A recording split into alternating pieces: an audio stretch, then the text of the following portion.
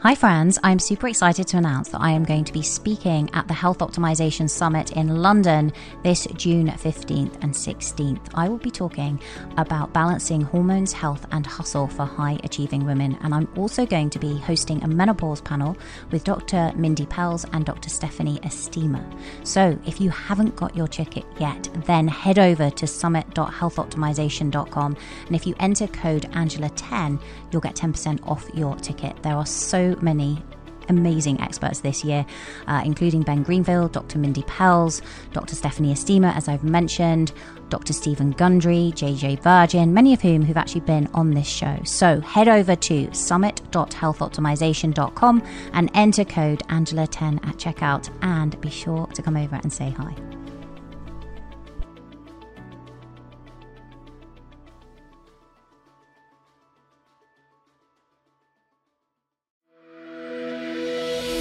Many autoimmune diseases, there is some sort of catalyst with the gut, whether that's some type of dysbiosis, whether it's just, some sort of gut damage. We don't really know. We haven't really drilled down on that yet. But then, food sensitivity is also, so common. Welcome to the High Performance Health Podcast with your host, Angela Foster. The show where we talk about everything you need to break through limits and achieve a high-performance mind, body, and lifestyle. Hey everyone, I hope you are well. I cannot believe it's nearly the end of March. Where has that first quarter gone? It seems to have gone so quickly.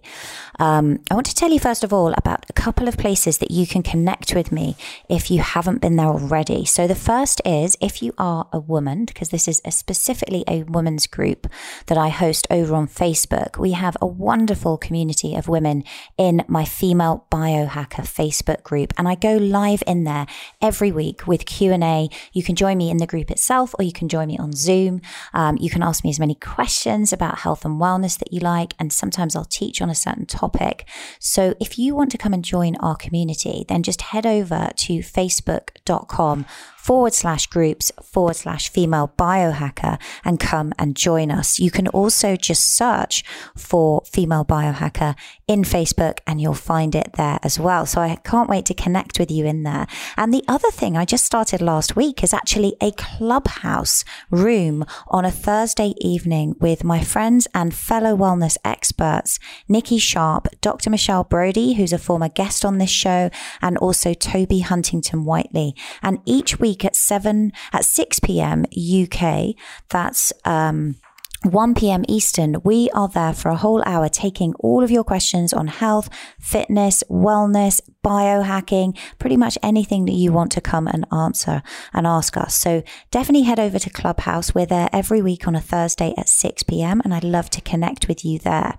Just introducing you now to today's guest on the show. It is Phoebe Lapine. Phoebe is a food and health writer. She's a gluten-free chef, speaker, and the voice behind the award-winning blog, Feed Me Phoebe. She's been named by Women's Health magazine as the top nutrition read of 2017. Phoebe's debut memoir, The Wellness Project, chronicles her journey with the autoimmune disease, Hashimoto's thyroiditis. She's also the host of the SIBO Made Simple podcast and author of the forthcoming book by the same name, which helps those newly diagnosed or chronically fighting small intestinal bacterial overgrowth. Phoebe's work has appeared in Food and Wine, Marie Claire, Self, Glamour, Cosmopolitan, and Mind Body Green, who named her one of 100 women to watch in wellness. She lives in Brooklyn, New York with her husband and Beagle. She is such an expert in SIBO, and I haven't had anyone on the show to talk about SIBO yet. It's small intestinal bacterial overgrowth can be a really difficult thing to treat if you have it. And what's really, really interesting when I sat down with Phoebe is the link between SIBO and autoimmune diseases, particularly thyroid health, in particular Hashimoto's. So if you're suffering with any of these conditions, then I think you're going to get a ton of value from this episode today. Just a quick reminder before we get started, that you can access all of the show notes and download the transcript and even watch with video over on my website, www.angelafosterperformance.com/podcast. We have also launched a new YouTube channel, so if you want to go and watch the full episode there, you can do that at Angela Foster Performance on YouTube as well. But let me now introduce you to Phoebe.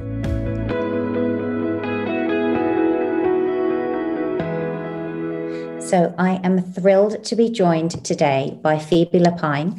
She is a gluten-free chef. She's an author. She has a fantastic new book that literally hit the shelves this year in 2021 called SIBO Made Simple. I have to say there are incredibly delicious, healthy tasting recipes in there, Phoebe. I'm actually going to be testing out many of them myself. So it's so great to have you here. I've got so many questions. First of all, a big welcome to the show. Thank you so much for having me. And I'm excited to hear what you make. Yes, I will keep you posted. I'll be sharing them as I share all my content on Instagram. So I will tag you. I'm sure my photos will not be as beautiful as yours, but I will give it my best shot. So let's get started with a little bit for listeners to understand a little bit about your background and your story, because you've been on quite a journey yourself. Yes. From the reading and research I've done, it started not with SIBO, but with Hashimoto's diagnosis, first of all. Is that right? Correct. Yes. When I was 22, a while ago. And that's hard, isn't it? Because it's an autoimmune condition. And I know that some people, for example, will actually trip in and out of Hashimoto's with Graves'. And it's difficult to control, particularly at such a young age. You expect your metabolism really to be functioning pretty well at 22, don't you? So how did you first get that diagnosis? What were your first symptoms there? So I actually had no symptoms that I really could drill down on. I was super lucky because my just regular adolescent doctor did a full thyroid panel. And I'm actually not sure how often she did them. I don't think it was every year. I suspect that I could have had it for a little bit longer, but who knows? But I was really lucky that she caught it. But unfortunately, she isn't that holistically minded. So she didn't really give me a whole lot of information on what it was. I didn't know it was an autoimmune disease. I didn't even know what a thyroid was at the time because I was so young. And I essentially was given the option of going on medication for the rest of my life. And that didn't really seem to appeal to me. I guess I was mature enough to know that wasn't necessarily the answer, but I wasn't mature enough to actually do any of the due diligence on the other options. So I just left the office and pretended the conversation never happened and went on living my life. And then that's when the symptoms started to creep up. I kind of spent the next few years just slowly wearing myself down to some sort of rock bottom.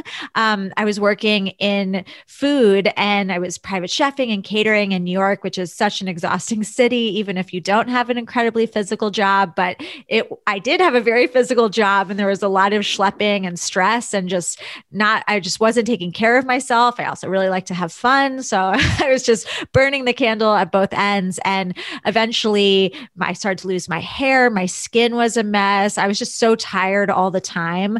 But I was having trouble sleeping. I had horrible insomnia, would get lots of night sweats. And then also it was very clear, my thermostat was way off.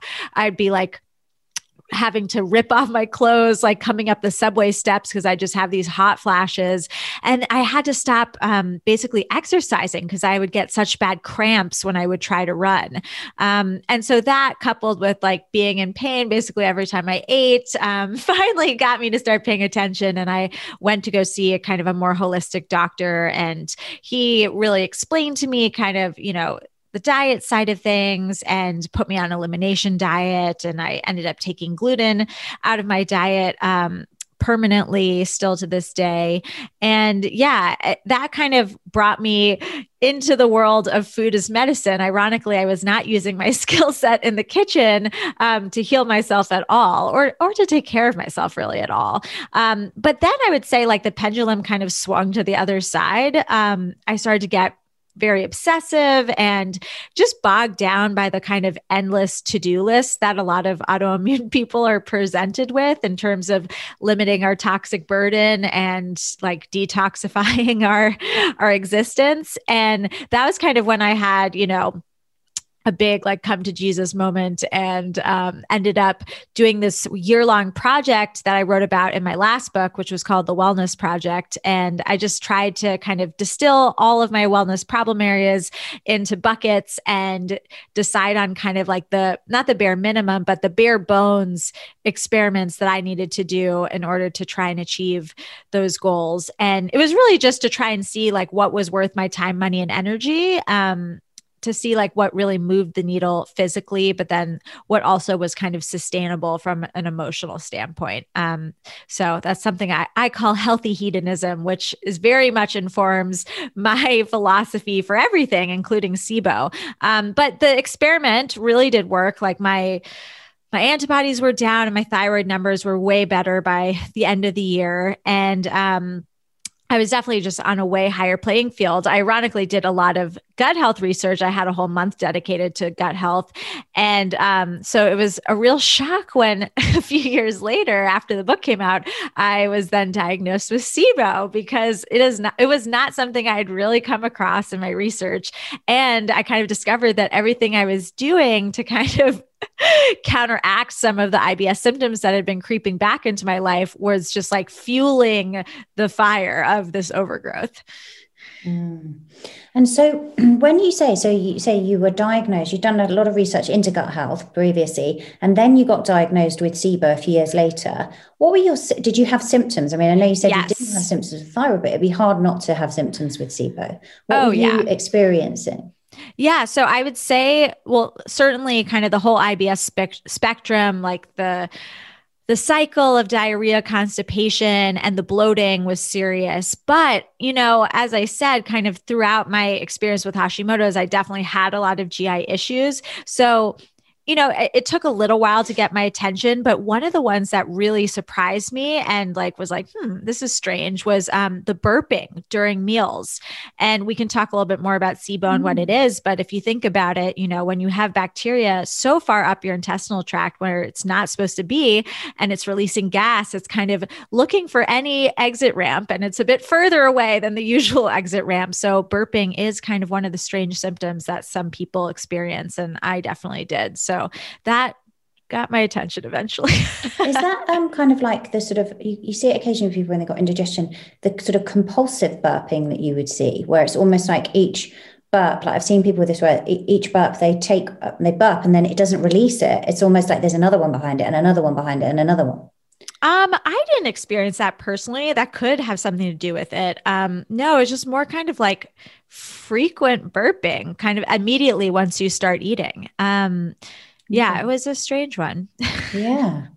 So let's talk about what SIBO is. So it's small intestinal bacterial overgrowth. And you also talk in the book about a kind of subset of that, which is small intestinal fungal overgrowth as well, which is not uncommon. So for people listening, there's so many people with gut health, right? It's such a endemic problem at the moment. Yeah. How would they know that they might have SIBO as opposed to gut issues that are lower down the intestinal tract? Yeah. So there's a real long list of symptoms that I have in my book. Of course, the traditional symptoms of IBS, as I mentioned, gas, bloating, diarrhea or constipation, or a mix of the two. But then because of kind of all the dysfunction that happens with SIBO, there can be kind of this whole subset of autoimmune issues. So like brain fog, food sensitivities, joint pain, even skin issues. And then of course, weight gain or weight loss, depending on what's overgrowing, anxiety, depression, just because of all of the dysfunction that happens in the gut as a result. But I'd say as opposed to, something that's going on lower down, it really would be kind of the location. So feeling that bloating kind of pressing against your ribs, and also the frequency. So this is something that's directly related to when you eat. So it's not something that you may experience every once in a while. That's probably more related to a food sensitivity, or maybe, an imbalance of certain types of bacteria that are used to break down certain foods. But for SIBO people, it does tend to be frequent. Those are kind of the biggest differentiators. Okay. And you talk about like the link with autoimmunity quite a bit. So, and I know that you found with your audience, I think you mentioned in the book about how your mum complimented you on building such an impressive SIBO audience so quickly. And you were like, no, mum, that's the audience I had. They've all got SIBO too. Yeah. I think there seems to be a link between autoimmune conditions and SIBO. Yes. And it's almost this double feedback mechanism. Yes. Can you enlighten people on that a little bit? Sure. So, I mean, there are tons of vicious cycles when it comes to SIBO. I mean, I've actually found it to be so fascinating. It's really educated me on a lot of overlapping conditions. And if you look at the list of kind of comorbidities or overlaps, like it is very long and there are a lot of autoimmune diseases on them. So essentially, what people who just like hear gut health thrown around in like the wellness vernacular may not understand is that the majority of your bacteria are just in the large intestine. So there are some in the small intestine, but it is not an area of the digestive tract that was really designed to withstand any sort of population. They kind of don't really have a role there. And that's because it's where you absorb your nutrients, where you actually reap the rewards of your food. And, essential nutrients pass through the intestinal wall into the bloodstream. So when there's bacteria at the table, it's competing for your nutrients, but then also they can eat through your intestinal wall. There's kind of a thin mucus layer in the small intestine versus a much thicker mucus layer in the large intestine, because that's the area that's kind of designed to withstand bacteria, large amounts. So on the other side of that wall is your immune system. So when, that breach happens, then your immune system is in contact with, these organisms that are not yourself. So there's no tolerance there. And by the way, I should preface this that the bacteria in SIBO aren't necessarily quote unquote bad bacteria. It's really just a location issue, not a type issue. Although sometimes bad bacteria can be the catalyst that starts the whole SIBO mess to begin with, but we can get into that a little bit later. But then it's that kind of leaky gut issue, the damage to the tight junctions of the intestinal wall that can create kind of the feedback loop with autoimmunity. Because then, larger particles of food or the bacteria themselves, as your immune system, starts to try and attack and break off, small pieces of bacteria that can then get on into the bloodstream. That's kind of when systemic inflammation can happen. Obviously, there's a lot of local inflammation happening, first and foremost, just from the gases themselves. The gases themselves that the bacteria release are inflammatory and are damaging. So that's kind of how SIBO might cause autoimmune disease. But then, there's kind of a lot of issues just with autoimmune disease itself. I mean, not usually, but many autoimmune diseases, there is some sort of catalyst with the gut, whether that's some type of dysbiosis, whether it's just, some sort of gut damage. We don't really know. We haven't really drilled down on that yet. But then, food sensitivity is also, so common with autoimmune diseases, and some level of leaky gut often is too. And any sort of kind of damage to your ability to move food through the intestines properly, which is this system called the migrating motor complex that's fueled by your nerve cells. That's kind of one big bucket of why people get SIBO. And though there hasn't been, a whole lot of research to validate, exactly what goes wrong with certain conditions and the migrating motor complex, we see that specifically with the autoimmune diseases that affect gut health. So celiac, IBD, so that's Crohn's and colitis, have a huge overlap with SIBO. And I'd assume it's because of, just the ongoing inflammation and damage that can cause issues with the motility. So your ability to kind of street sweep excess food, bacteria, whatever's coming in through the nose and mouth, through the intestines in an efficient way. Okay, cool. So if we just kind of back up just a little bit, just so I can break that down, because there's so much information there for people. So with SIBO, what we're saying is it's not necessarily that they have bad bacteria, it can be, but that it's in the wrong place. And this is really to do with the ileocecal valve at the bottom, isn't it? So we've got the bacteria from the large intestine are actually leaking up into the small intestine, which should be pretty much clear or clearish of bacteria. So yeah, so that's only one example. That could be one dysfunction, but there are so many other underlying causes. But yes, you're absolutely right. The ileocecal valve is kind of a back door that, when working properly, means that there's never any backflow. But, on the list of SIBO root causes in kind of like the structural bucket, that's definitely one of them. And some people, have to have their ileocecal valve removed. And, that's kind of one of the underlying causes that, it's a little hard to overcome because you just do not have that protection. But no, usually with the migrating motor complex, that's kind of what carries food through the small intestines into the large intestine. It's kind of like a dishwasher after a meal. So there's peristalsis, that kind of muscular propulsion that moves food through, but then the street sweeper mechanism kind of just like cleans the decks afterwards. And it's said that when that breaks down, that's when a lot of debris can accumulate. Because if you think about it, the small intestine is huge. I don't know why it's called the small intestine. It's got a larger surface area than a football field, an American football field. I don't know what the football field is over there. And yeah, there's just a lot of opportunities and nooks and crannies for any sort of debris to accumulate. And, once it does, if those are food particles, that just gives, more food for any bacteria that makes it past the first few legs of the digestive labyrinth to kind of feast on and proliferate. Mm-hmm. And, okay. So some of the other causes, let's touch on those, because if we're looking at causes, we can see that one of them might be a problem with the valve. What are the other causes that food intolerances can affect the integrity of the gut lining, which you've touched on there? What are some of the other things that could low stomach acid also cause that? Because we're not then killing the bacteria that's coming in at the top. Exactly. Okay. Yeah. So that's kind of a first bucket. And, some practitioners will consider that more of a risk factor than like the actual catalyst. But there is, a lot of evidence that being on proton pump inhibitors, which reduce stomach acid, does put you at much higher risk for SIBO. So any deficiency in kind of the natural antimicrobial substances that we make, so stomach acid and then, bile acids and pancreatic enzymes and everything that's kind of going on in the small intestines, or any sort of deficiency with your immune system. Because again, your immune system is designed to ward off any sort of invader that does make it. So those are kind of your protections in terms of just dealing with everyday bacteria that come in through the nose and mouth, which, we're exposed to bacteria at all times.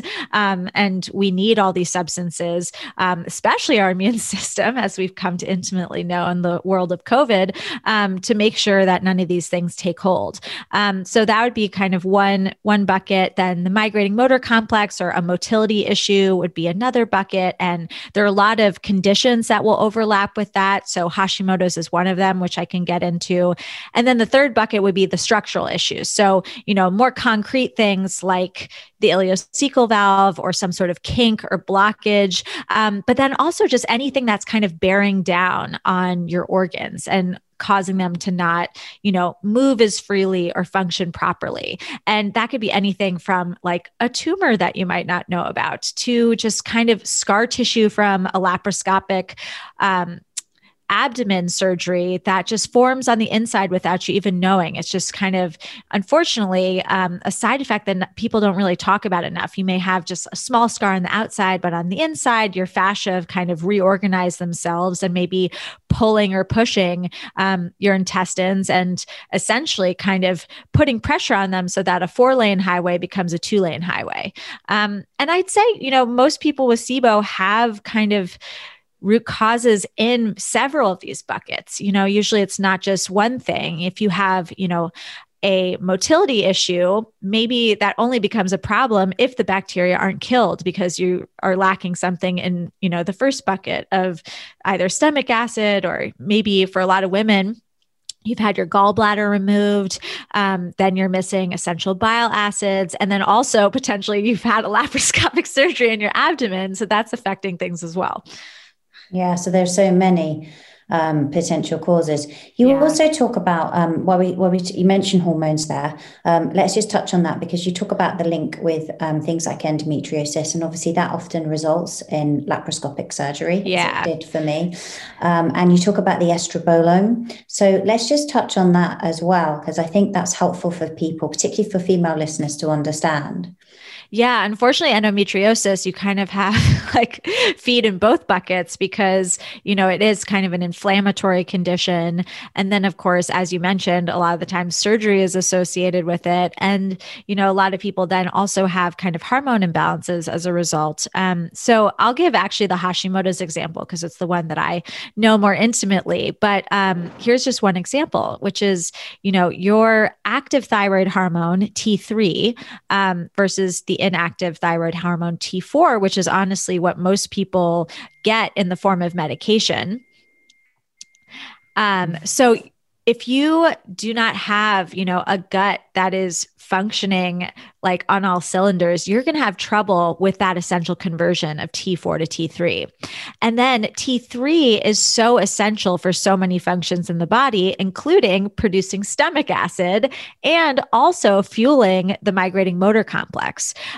So if you don't have enough T3, most people with Hashimoto's who, numbers are off, also struggle with B12, which is, part of the offshoot of T3. And then B12 is what you really need to fuel the migrating motor complex. And that's why, a lot of people have brain fog or are just prone to constipation or stagnation, who have Hashimoto's. And then, if you have some sort of hormone imbalance like estrogen dominance, that's going to make the conversion even tougher from T4 to T3. And estrogen dominance, I think, is a really important one to look at, because a lot of women suffer from it. But that's going to mean that your liver is not probably functioning properly. And that's going to really, really be tough in terms of kind of regulating your hormones overall. Mm-hmm.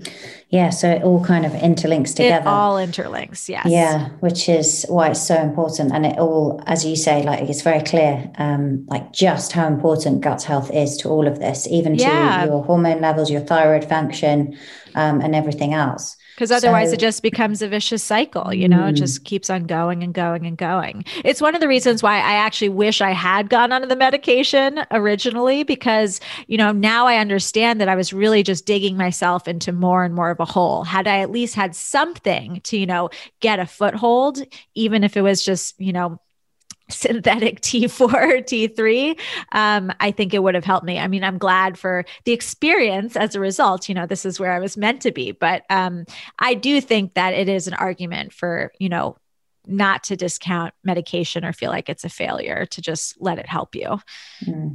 I think that's the thing with medication, is I think when it's used in the short term, that's the thing. I think medication is really designed for short-term use to facilitate some sort of healing. The body will heal itself given the best opportunity. But sometimes we need medication in between.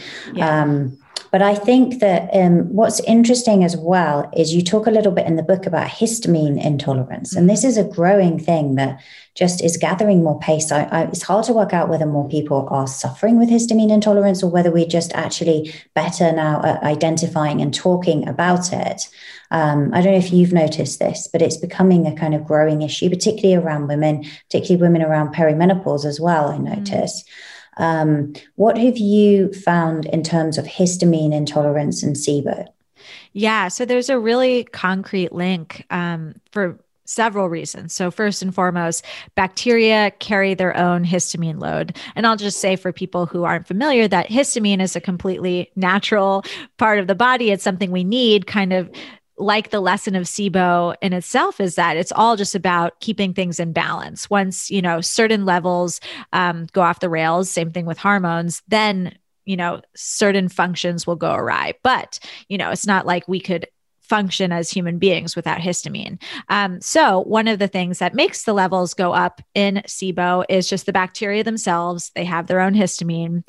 And then you kind of ingest histamine every single day through certain foods. The big guns would be wine, beer, any sort of fermented alcohol, but any sort of fermented food or aged food. And then certain vegetables just carry their own load of histamine, and other vegetables are histamine liberating foods. So they kind of allow more histamine to go into circulation. So in addition to the added load of the bacteria themselves, when there's damage to the villi of the intestines, that's where you produce an enzyme called DAO that helps to break down histamine. So kind of with all these functions of the body, there's always, some sort of check and balance to make sure that you stay, at the proper level. And that enzyme is the check and balance for histamine. So when there's damage there, you're not going to make enough of that enzyme. So the levels are going up. You're like the levels of whatever controls it are going down. And then for a lot of people who try and experiment with a low FODMAP diet and, take out certain vegetables that may be exacerbating symptoms, end up focusing on vegetables that are actually tend to be higher in histamine. It's just kind of a coincidence. It's not anything specifically about the grouping of vegetables, but, things like tomatoes, spinach, and also just like various, alcohol and canned foods too, but, just certain vegetables that you may be just increasing the volume of as you decrease your variety, could add more flame to the fire. What's interesting about histamine intolerance as well, that I think a lot of people don't fully appreciate, is that the histamine in food increases the longer you leave it. So if you're somebody that is prone to kind of batch cooking and then reheating food, you're actually exposing yourself to more histamine, aren't you? If you go into a supermarket and buy something that's prepackaged, even like, something that's on the shelf that's ready to eat, but it's been there stored for a longer time, you're more likely to get a histamine reaction than food that is prepared very fresh. Exactly. And that's really important to remember too, if you get nervous about seeing the list of histamine foods to take out, usually, a tomato is a perfect example. A fresh tomato may not be an issue for you. Canned tomato or tomato sauce, like those are going to just exacerbate the histamine count of a vegetable that's already kind of higher in histamine. Already, yeah. Okay. And then let's talk then a little bit about the connection with candida and fungal issues. How would this be showing up for someone, and how would they be able to identify that it's not just a bacterial issue there, or, a lack of integrity with the gut lining, but actually they've got a fungal problem? Yeah. So it's actually very difficult to do because the symptoms that show up are fairly similar, and also kind of the root causes are similar. So if you think about it, everything that we've talked about, all those buckets are really not structural issues. There's that one bucket, but they're issues with the natural functions within the body. And those functions can cause anything to overgrow. So not just bacteria, but anything that's opportunistic, anything that's coming in through the nose and mouth and not getting killed. And fungi and yeast definitely fall into that category. So it's said that actually 50% of all people with SIBO have some sort of fungal overgrowth as well. 25% have just SIBO and 25% just have SIFO. So SIFO is just small intestine fungal overgrowth. But then there are kind of other issues that could be happening with candida. So that's kind of the acute overgrowth. But then, again, because these things are not us, even though they naturally occur in the body, you could have some sort of immune reaction, or kind of, that's the best way to describe it, an immune reaction to the overgrowth, where your body truly becomes kind of intolerant of yeast and fungi. So there are a bunch of things to explore. One of the best and easiest ways, I think, to differentiate is to simply do kind of a 3 to 4 day diet test. It doesn't have to be long. With a lot of these things with SIBO diets, it's not, again, there's the one subset of the yeast and candida that is immune related, but for most things, you can kind of see the results within a digestive cycle. It's like you're reacting kind of immediately to these foods. By the way, there's a similar test that you can do with histamine. A lot of the yeast and candida foods that are issues because of kind of the aging, as you mentioned, have a big overlap with high histamine foods. So I think that's kind of the best way, is to just take out some of the bigger guns there and then add them in and see if you react. Because that could be, something that really tells you, oh, I'm reacting to mold and yeast in food. I probably have some sort of issue with that in my body. Mm-hmm. Yeah. So how would someone go about doing that then, when you say you can do it within sort of 3 or 4 days? Is this doing an elimination protocol, basically? Yeah, it's an elimination protocol, but it's a pretty quick one. So there's a list of foods in my book if you want to try it. A lot of yeast and candida protocols, will tell you to limit your carbs, like not even any starchy vegetables or grains and whatnot. From the practitioners who I spoke with, who are really savvy on, small intestine fungal overgrowth and, the overlapping issues with SIBO, didn't think that was necessary. Kind of like the real things that tell you are the mold and yeast containing foods. And then for histamine, the high histamine containing foods. The highest ones. Now, in terms of once somebody to actually identify whether you have SIBO, then the analysis is done usually through a hydrogen breath test. Is that right? Yes. So it's an interesting process. It takes a bit of forethought and planning, a special diet kind of 24 hours before, then fasting 12 hours before. And then you drink a sugar solution the morning of and essentially breathe into a tube every 15 to 20 minutes. Every lab kind of does it a little bit differently. And then they essentially measure the gases in your breath back at the lab. And that tells them, well, the hypothesis is that the only thing that could be producing these gases is bacteria. So they're seeing where along the journey of the sugar solution, there is something eating it and releasing gas. And if it happens too soon, kind of within the first 2 hours, and it's above a certain threshold, then you'll get diagnosed with SIBO. And it could be either hydrogen or methane or hydrogen sulfide. That's kind of the main gas that's produced. And that'll give you a better indication of what kind of medication you need to treat it. Mm-hmm. And that moves nicely on to the treatment protocol, because there are kind of 3 main protocols that you talk about in the book in terms of antibiotics, herbal antimicrobials, and then the elemental diet, which is not really a diet as such, is it? It's more of a medical style shake. And I know it's very helpful in the book, because you talk about the prices involved for people actually to treat in this way, and also what it involves. But just to summarize for people, so they can then buy the book and go into a bit more depth if they're struggling with it. Obviously, there are pros and cons to each of these protocols. And I think a lot of people are immediately like, antibiotics, I definitely don't want to be taking those, with good reason in many cases. Can you just explain the sort of differences, the headline differences between those 3 protocols, and also the success rates with each of them, really? Yeah. So the conventional antibiotics and the herbs actually have similar success rates. They've been studied. Certain herbal compounds have been studied, measured against the antibiotics, and they performed kind of how practitioners have known they performed for many years, which is just as well. So I will say, so there are several antibiotics that are used for SIBO, but the one just for hydrogen is actually not a conventional antibiotic. It really just targets the small intestine. And there have been studies that it does not impact the large intestinal microbiome at all, which is great. So that's not one to fear. It does tend to be more expensive. So that's just something to keep in mind if you don't have good insurance and your insurance doesn't cover it.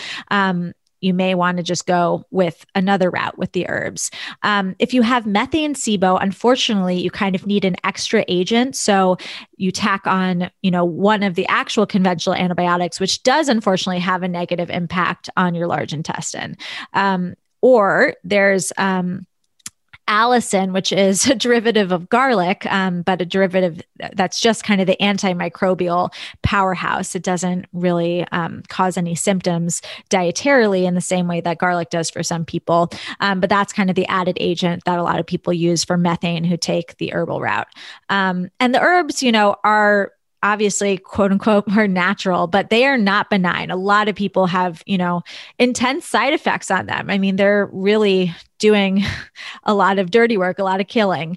And then the elemental diet is really not something that sounds like fun to me. You drink, as you said, a medical shake essentially for 2 weeks as your sole source of nutrients. And essentially, because the nutrients are at their most elemental state, they just kind of absorb immediately upon reaching the intestines. So it doesn't really give a chance for the bacteria to feast on anything. So that's kind of the starvation technique.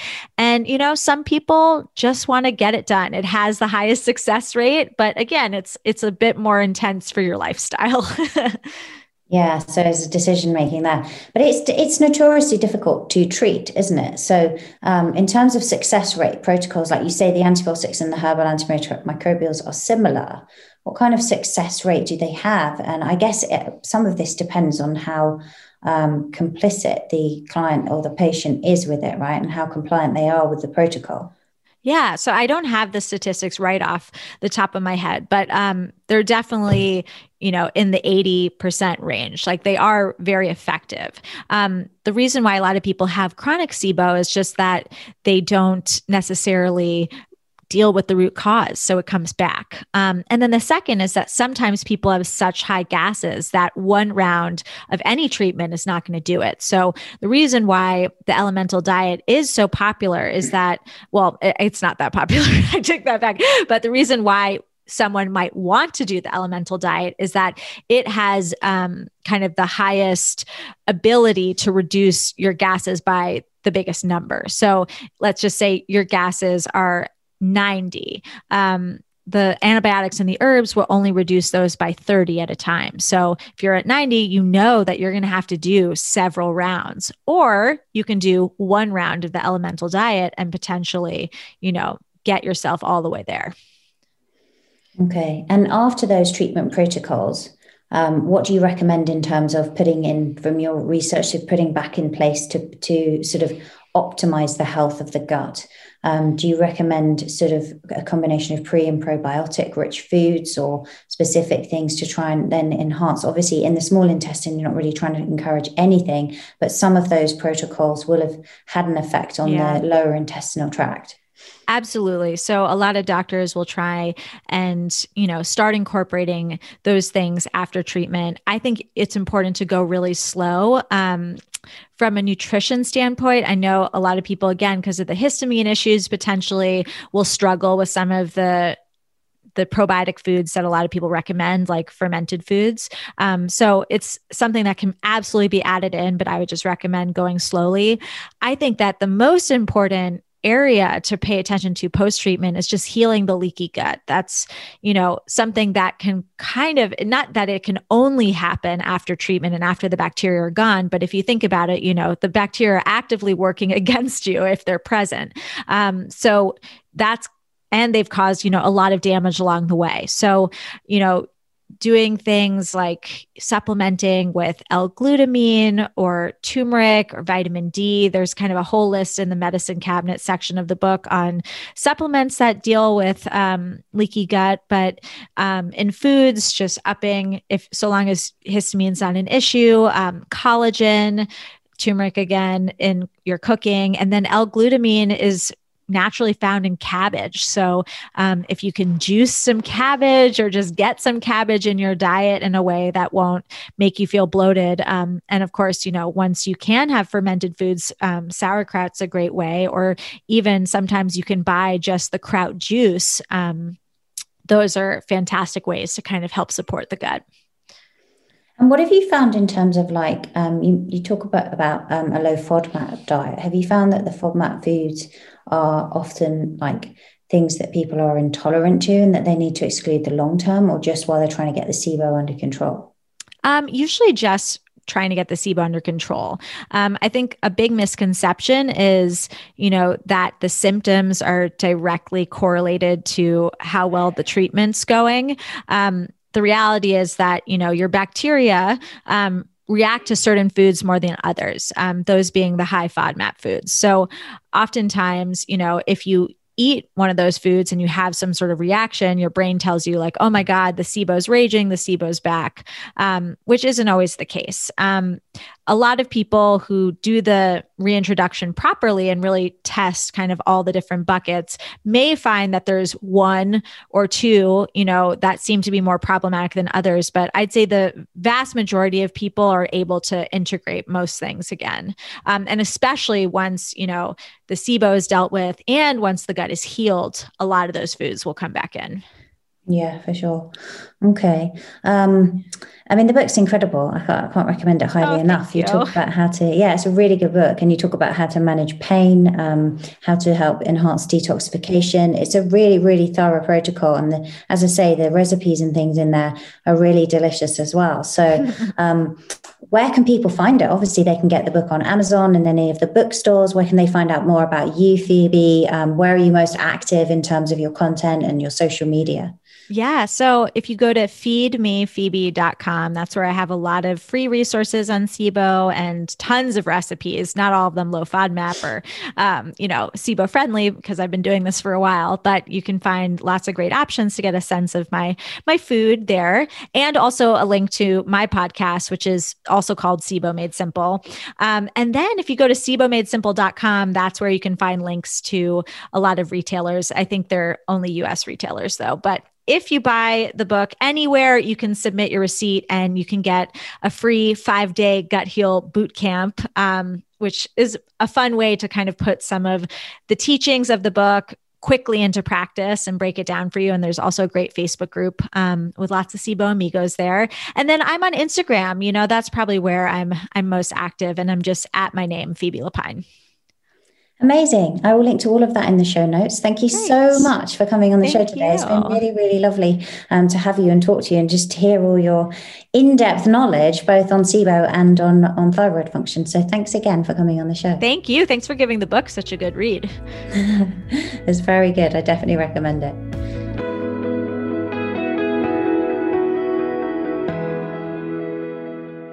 Thanks again for listening to today's episode. If you know of somebody who's struggling with Hashimoto's or SIBO or gut health, then please share this episode with them. And also you can access all of the show notes, the transcript and everything we talked about today over on my website, angelafosterperformance.com/podcast.